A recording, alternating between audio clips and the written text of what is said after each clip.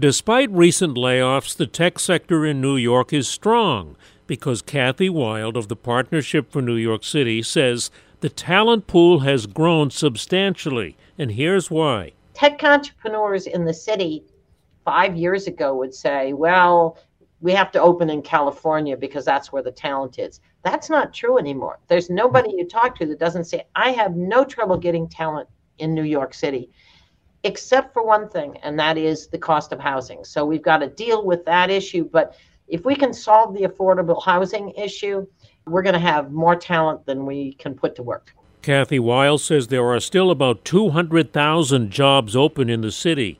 See the outlook from the woman who probably knows more about business in the city in detail than anyone on the video at WCBS880.com/spotlight.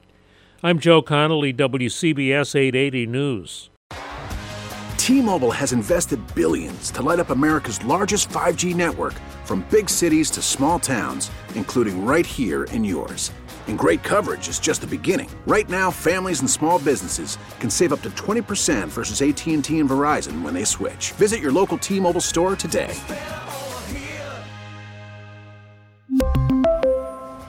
Plan savings with 3 lines of T-Mobile Essentials versus comparable available plans. Plan features and taxes and fees may vary.